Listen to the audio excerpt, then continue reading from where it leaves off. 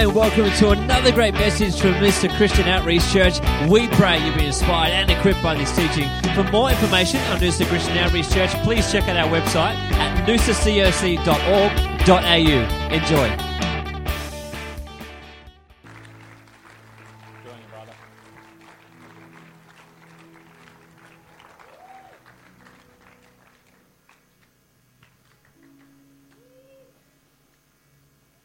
Well, that's a lot to live up to. Thank you. Good. I have been asking the Lord what I should share, and so we're going to go to Acts chapter 17, and I'll bounce off there. So if you have your Bibles, if you go there. Always good to get into the Word straight away. It will stay, and I will go. So Acts chapter 17 is where Paul is speaking. Many years ago, when I was much younger, I was hitchhiking around Europe and staying at youth hostels and making friends as I went. And I met some friends in Venice and others in Rome and others in other places. And we all attached to each other. And although we didn't plan our next destinations where we would meet, we kept meeting each other. And it was, looking back over the many months that I travelled Europe, I would see the same faces and the same people and be together. And the time in Greece was very odd. I didn't think I was very happy, but I was wrong. I was actually quite happy. And I realised that when I looked at the photos. We often had taken photos of each other at sunset when we were all golden and everything was great. And I can remember during that time feeling lonely or feeling empty or feeling flat. But when I looked at the photos, I thought, hasn't it been a great time? And I didn't realise. And that was a wake-up call that has blessed me all my life, that there are times in your life that you don't realise how good they are until they've changed. And you look back and you think, that was actually a very good time. Because you might just have your radio station tuned to Grump. And it doesn't mean things aren't going well for you. Just recently I had a house guest who was continually grumpy. And you couldn't make that person feel happy no matter what you did. Everything was regarded with a jaundiced eye, and the cup was always half empty, and the restaurants were never quite up to scratch, and they left unhappy. But I realised that it was the way they were tuned, that they basically didn't have a grateful heart. First world spoiled brat. You know, if you were in Aleppo or Mosul or somewhere else, Iraq, Iran, you have a very different view of life. And often we're blessed and we just don't know how blessed we are. I remember being in Mars Hill in Athens, in what's the marketplace there, the Agora, and visiting the place where the Apostle Paul preached from a place called the Bema, which means the judgment seat, and realizing what a brave man he must have been, because he stood next to the slave market where people were in chains, and there he preached about redemption and freedom from slavery. And he also preached what we now have in our Bibles as Acts chapter 17. And Mars Hill interests me because my own name is Marcus or Mark, which comes from Ares, who was Mars, the god of war.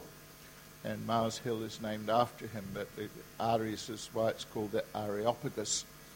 And there was a man there who was part of a council over Athens, and they had to decide who was preaching sedition or political unrest. And the Apostle Paul was under suspicion as a person who was preaching trouble and might be undermining the state. And one of the judges got saved because Paul preached. And it was strange climbing the hill thinking he was here. Walking the paths, looking around, looking at the ruins of the shops and thinking he was here. And I climbed up on one of the ruins, and there I found a scripture that said, I do not count the present sufferings worthy to be compared with the glories that will follow. I thought, how amazing. History has marched on, time has marched on. Buildings that looked as if they would stand forever are gone. The empire that looked as if it couldn't be broken has been broken. In fact, all of Europe is littered with fallen empires. Everywhere I went, I saw nations lamenting the death of their empire, the British Empire. I can remember when I went to school and they showed us the map and said all the red bits are ours. I went to a very British school. And but then if you're in Greece, you hear all about the Greek Empire. If you're in Russia, the Holy Roman Empire, the Holy Russian Empire. If you're in Rome, the Roman Empire. Spain, the Spanish Empire. Everywhere wanted to be world rulers. And they had demons that helped them.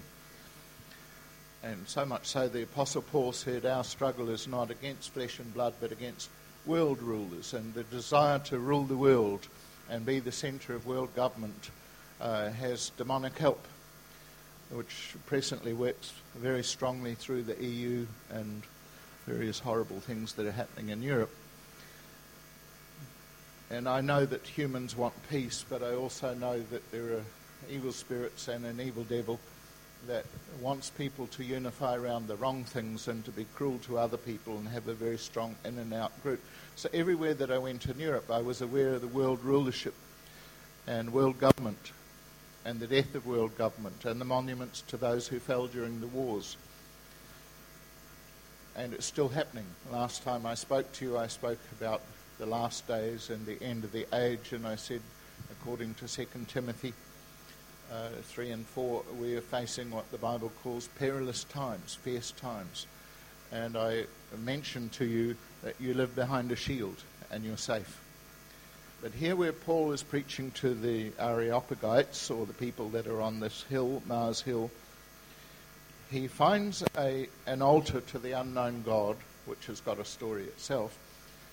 And he says, I've come to announce him to you, not the idols. So I'll read you part of it from verse 23. And Paul stood in the midst of the Areopagus and said, Men of Athens, I observe that you are very religious in all respects.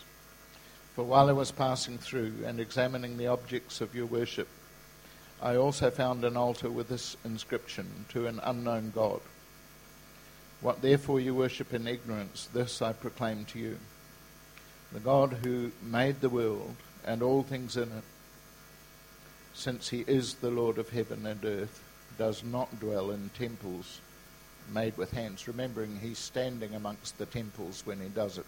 In fact, one of the places closest to him was the temple of Apollo, man at his finest and best, the sun god. God who made the Lord of heaven and earth does not dwell in temples made with hands, neither is he served by human hands, as though he needed anything, since he himself has given life and breath and all things. And he made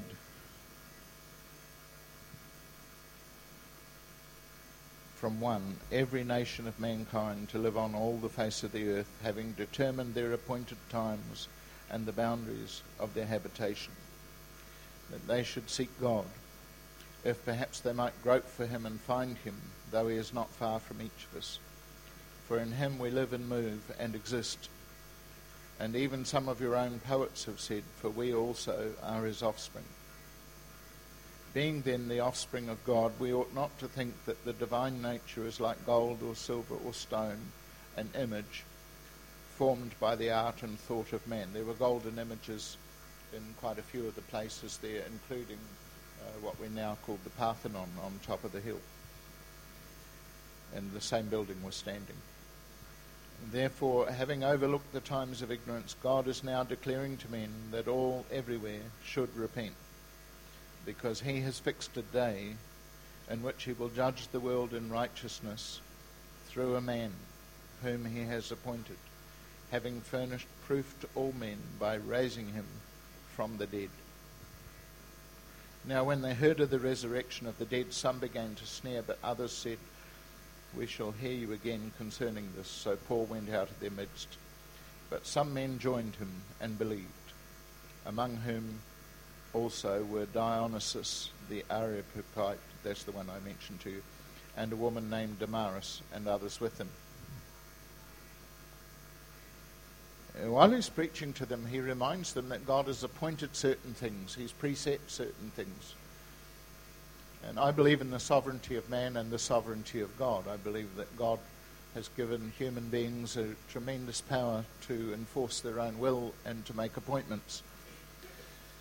But the great God above all gods, the one who created the universe, has also made appointments. And in this passage he says God has appointed a place for habitations of nations, the places where they would dwell, and their boundaries. That's very interesting when you look at world events and think things look as if they're out of control, but no one and nothing is out of control. God is still the king of the flood, and he has set the boundaries of men and nations. ISIS doesn't set the boundaries. The British Empire doesn't set the boundaries. The Roman Empire doesn't set the boundaries. The Greek Empire doesn't set the boundaries, and nor do we. God has arranged the boundaries of men and nations and the places where they should live. It's a very interesting thought. And especially when you begin to read the prophets and see God saying things like, "Bless my people Egypt." And I think of Egypt that used to have 20% Christians, and now they've got under 1% Christians. And I think, isn't that interesting? But it's not the end. It's not the end. In a fight, particularly in the boxing ring, it's the last round that counts. You can lose a few rounds and still win the fight. You can lose a few battles and still win the war. And things are not the way they seem. And they're not that way for men and nations either. God has made appointments, and we keep the appointments. And the appointments are real whether we know it or not. And David knew this. David said, "Before there was one of my days, they were all written in your book," Psalm 139. In Psalm 31, verse 15, he said, "My times are in thy hands." And I'm very aware that while we plan, that's one thing.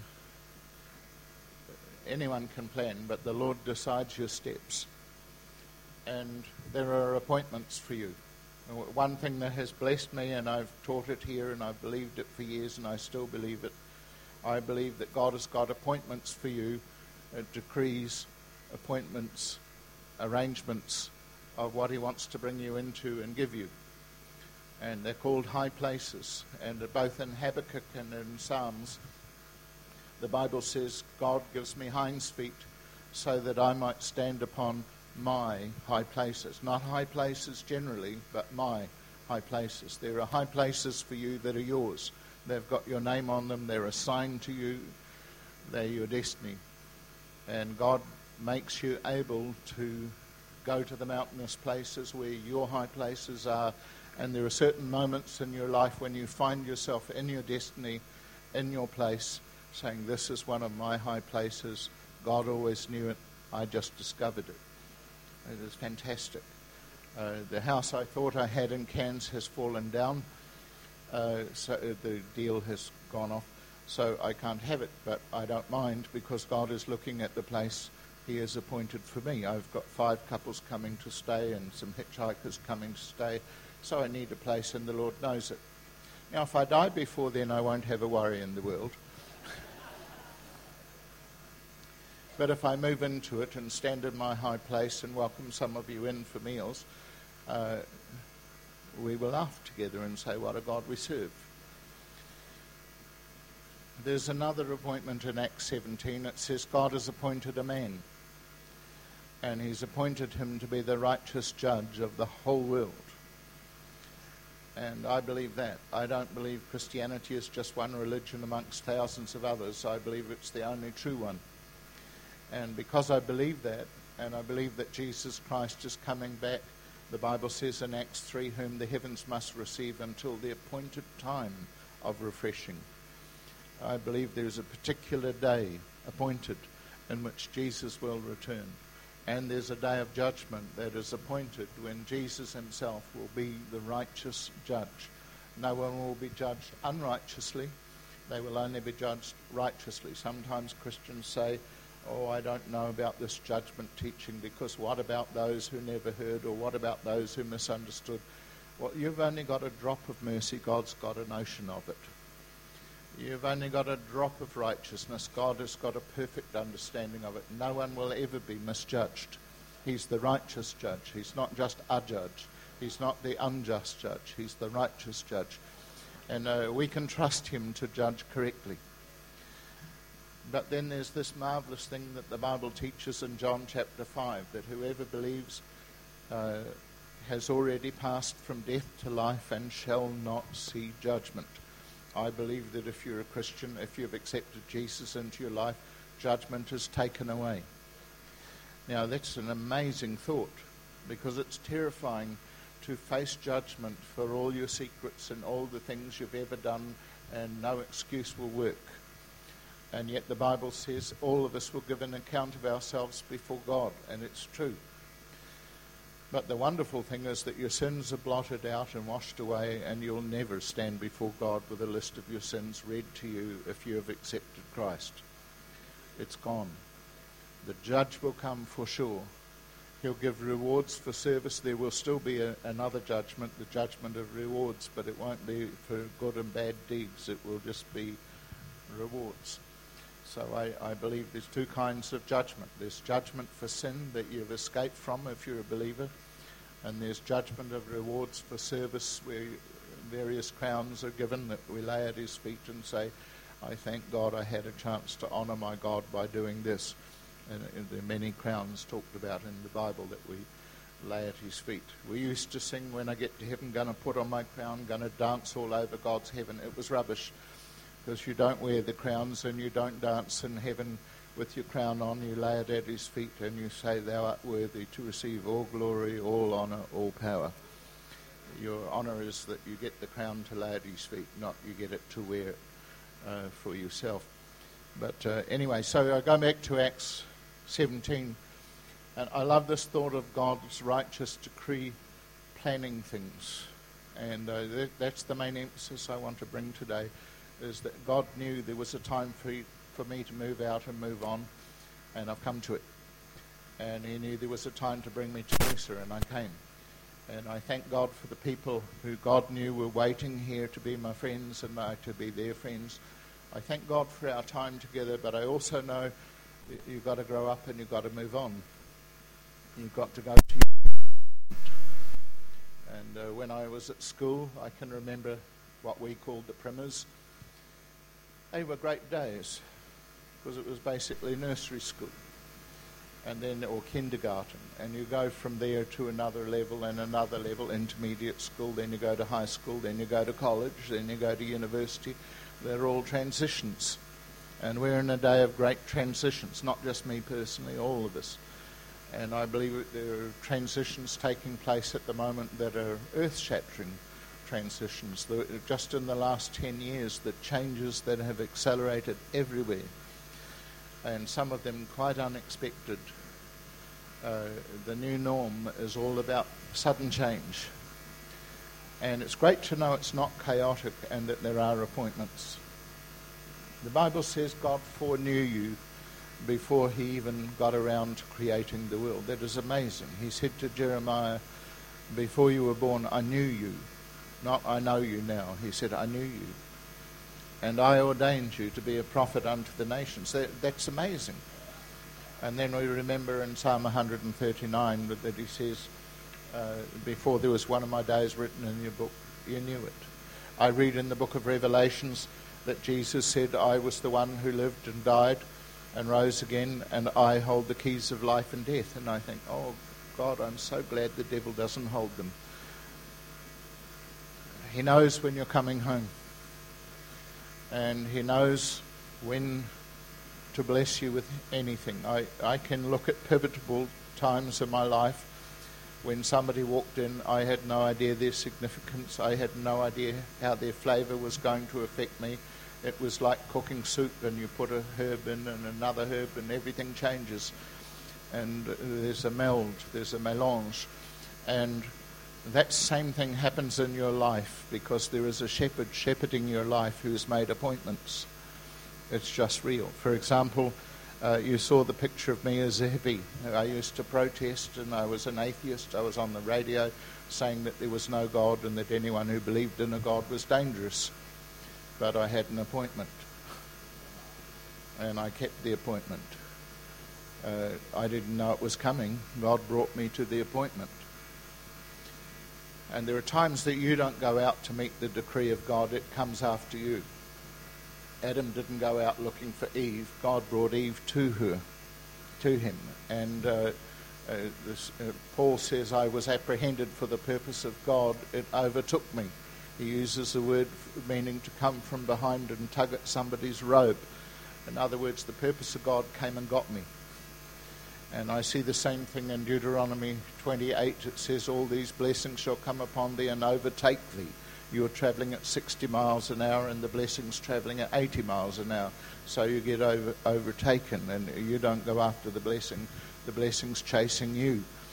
And I believe that there are appointments that are chasing you. So I remember being at a university where some friends who are non-Christians like me decided they would come and expose me. They would disturb the meeting. 600 of them turned up, and they came to have a little bit of a riot, and I was to give my testimony. I prayed and I said, Lord, you shut the lions' mouths for Daniel, could you shut their mouths for me? And he did. And they'd come to shout and disturb the meeting. They didn't. You could have heard a pin drop. Some of them got saved. And there was a man in the meeting whose name was Murray Thompson. Murray had been an evangelist in the Solomon Islands and had been one of the key leaders of the Solomon Island revival in the late 60s, early 70s. And he came and saw me and said, if you come with me, I'll train you. And so after the meeting, I went with him. I ended up moving into their house in Auckland and travelling around. Now, he ministered in Baptist and Brethren and Pentecostal and non-Pentecostal, Catholic, Protestant meetings all over New Zealand. And that chance meeting opened a door of ministry for me that I would never have come across. Much later on, that gave me a vision of the body of Christ, because I began to see Christians of different flavours in every case, and to see that God had his people on many paddocks on the farm. One farm, but many paddocks. But much later on, there was an evangelist who came to Christchurch whose name was Clark Taylor. And Clark and I loved each other when we met each other. And he invited me over to speak at a youth camp, and so did another man, David, somebody, forgotten his name now, at Toowoomba. Anyway, I came over, not knowing what that was going to be. But see, God had an appointment. And so I came over, and Clark was just starting what was to become Christian Outreach Centre. This was now about 1974 or 5. It was just starting. We only had 2 or 3 churches, I think. And we had a great youth camp. I remember the youth bought me a new suit. And I used to wear it with bare feet because I was still half hippie. That was back in the days when men wore safari suits. Do you remember those? But anyway, Clark had it in his mind that what he should do is have a video Bible college.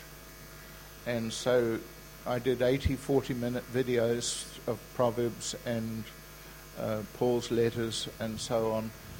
And he did his 80 videos also on faith and moving and miracles. And all the new converts from the movement went through the Video Bible College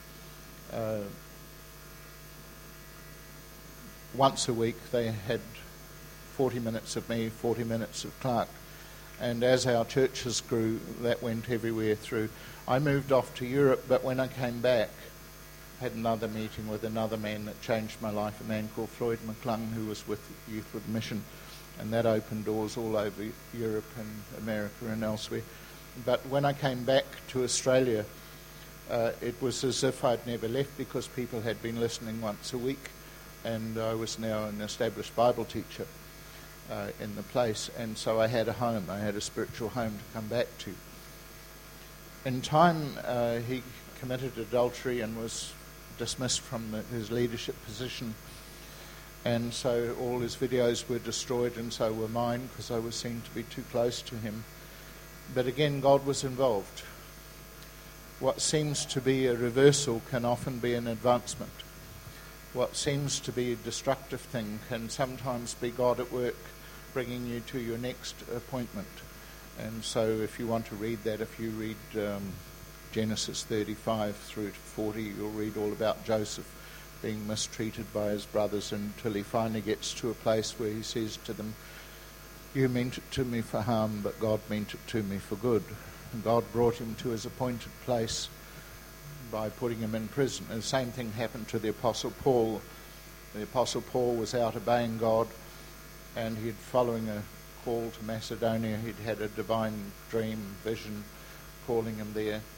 But he had to get put in jail on his journey so that he could lead the jailer and his whole household to the Lord. And in your life, there are divine appointments. In the same way that God foreknew that he would save you before the foundation of the world, Jesus is the Lamb of God slain before the foundation of the world. Your name was known to God before the foundation of the world. There are many appointments in your life that are on track that God will bring you into. And that gives you tremendous security. I'm not talking about fate. I don't believe in fate. But I believe in appointments. I believe in divine appointments. And persons, people, events in your life that you didn't see coming, but God always knew he had them aside for you. I remember once I was speaking at an Anglican camp, and there was a boy there that was, in those days they called them retarded. Today they call them special needs. He had intellectual difficulties. But very often God speaks through people like this because their hearts are open. And the boy said to me, he said, when God asks you to give money that you don't think you have and can't afford to give, he already knows when he's going to put it in your hands. He knows it's not unreasonable to ask you to donate that amount. For you it's a surprise, but for him it's no surprise, because he knows everything from the very beginning. All this from a boy that was regarded as not very bright. But whenever God's made that possible, or whenever God's brought me into something that I thought I couldn't do, I think, no wonder this boy understood a principle in God, that God has appointments. And that they're not just theoretical, they're not just poetry, they're not something we just talk ourselves into. They're very real, very concrete. And when they happen, you know it must be God, because it's just so perfectly perfect. It's so well arranged. You're walking on prepared ground. You're walking on prepared ground. You don't know where your ministry will take you. You can plan, you can network, you can do all the schmoozing and things that you think are going to work, and God can just breathe on it and it can all disappear overnight. But he can do the opposite too. He can raise people from the dunghill and make them sit with princes. And in the Bible, I'll start closing down now, but I'll continue on later. In the Bible, there was a man called Nebuchadnezzar who was awfully proud. And God had him out eating grass like an animal.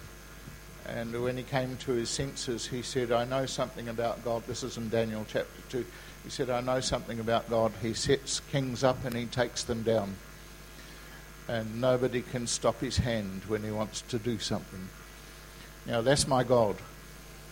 Now, the reason why I keep on emphasizing this, you could be terrified by the news on the radio or the TV if you don't remember God is sovereign. You could be frightened if you don't know there's a divine plan. If you don't know that God is able to bring you to an expected end and a hope that cannot be cut off. And I believe that. So I believe for the day of the Lord's return. I believe in your return for heaven. I believe in divine appointments all your life long, just the way they happen for me. Your appointments are your appointments, mine are mine. But if you fully follow the Lord with your whole heart, and if I do the same, we will find ourselves walking at unity with each other without trying. It will just happen, because the Bible says they shall see and flow together to the goodness of the Lord. You just walk in obedience to however the Holy Spirit prompts you. I'll do the same, and we will find that we have heart unity as a direct result. Unity is not the result of mutually compromising until there's the lowest common denominator. The result of that is a lukewarm church. And when you have a lukewarm church not following the Holy Spirit, it's never long before we start fighting again. But you follow the Holy Spirit, you have victory levels in your life you never knew that you could ever have. The Chinese have a saying, when the student is ready, the teacher will appear. And I believe in that. When I was in Japan, I was on a train, and somebody came up to me and they made a statement. I've written it down because I don't speak Japanese. It was Ichi go Ichi e. And it means one time, one meeting. This transient moment of meeting may have a long-lasting significance. You just meet somebody, you're unaware of what just happened, but something important happened, a divine appointment. And I've seen that happen again and again. I was in a bookstore just recently, a young Danish backpacker there, and I just knew that it was a divine appointment, so I went up and told him. And he's coming to stay with me in Cairns in the house that I don't have yet. And it's wonderful. It's wonderful how God can bring people into your lives. I'll tell you one last story. Don't listen for new points. It's the same point. That God has got appointments. He's got decrees. He's got events in your life that are from Him. Many, many years ago, some of you know the story. Years ago, there was a fellow I met. His name was Peter Trukadis. He was Greek. He was in the Assemblies of God in Lower Hutt in New Zealand under Frank Houston, and we met and we liked each other. He got married, his marriage fell to bits, but he was a nice guy. But years passed and I thought to myself, that was unfinished business. That was a divine appointment. Something is going on here that isn't over. So I sent a postcard to his dead parents. I didn't have to address it to heaven or hell. I just sent it to their old earthly address. And somebody sent it on. And for 3 years it travelled around the world until it arrived in Piraeus. People kept sending it on and on and on until it got to Peter Trukadis, who'd now moved to Piraeus and inherited a place from his uncle. He wasn't at all surprised to get the postcard, because he said, I always believed a time would come when you would just walk in through my door. Because God finishes what He starts. And there's stuff in your life that's unfinished. And all the huffing and puffing and sweating and straining is not going to help you finish. Just surrender back into the hand that guides all things, and the God who works all things after the counsel of His will. And God can bring you to your appointed end and to your high places and to the appointments that He has set for you. God bless you.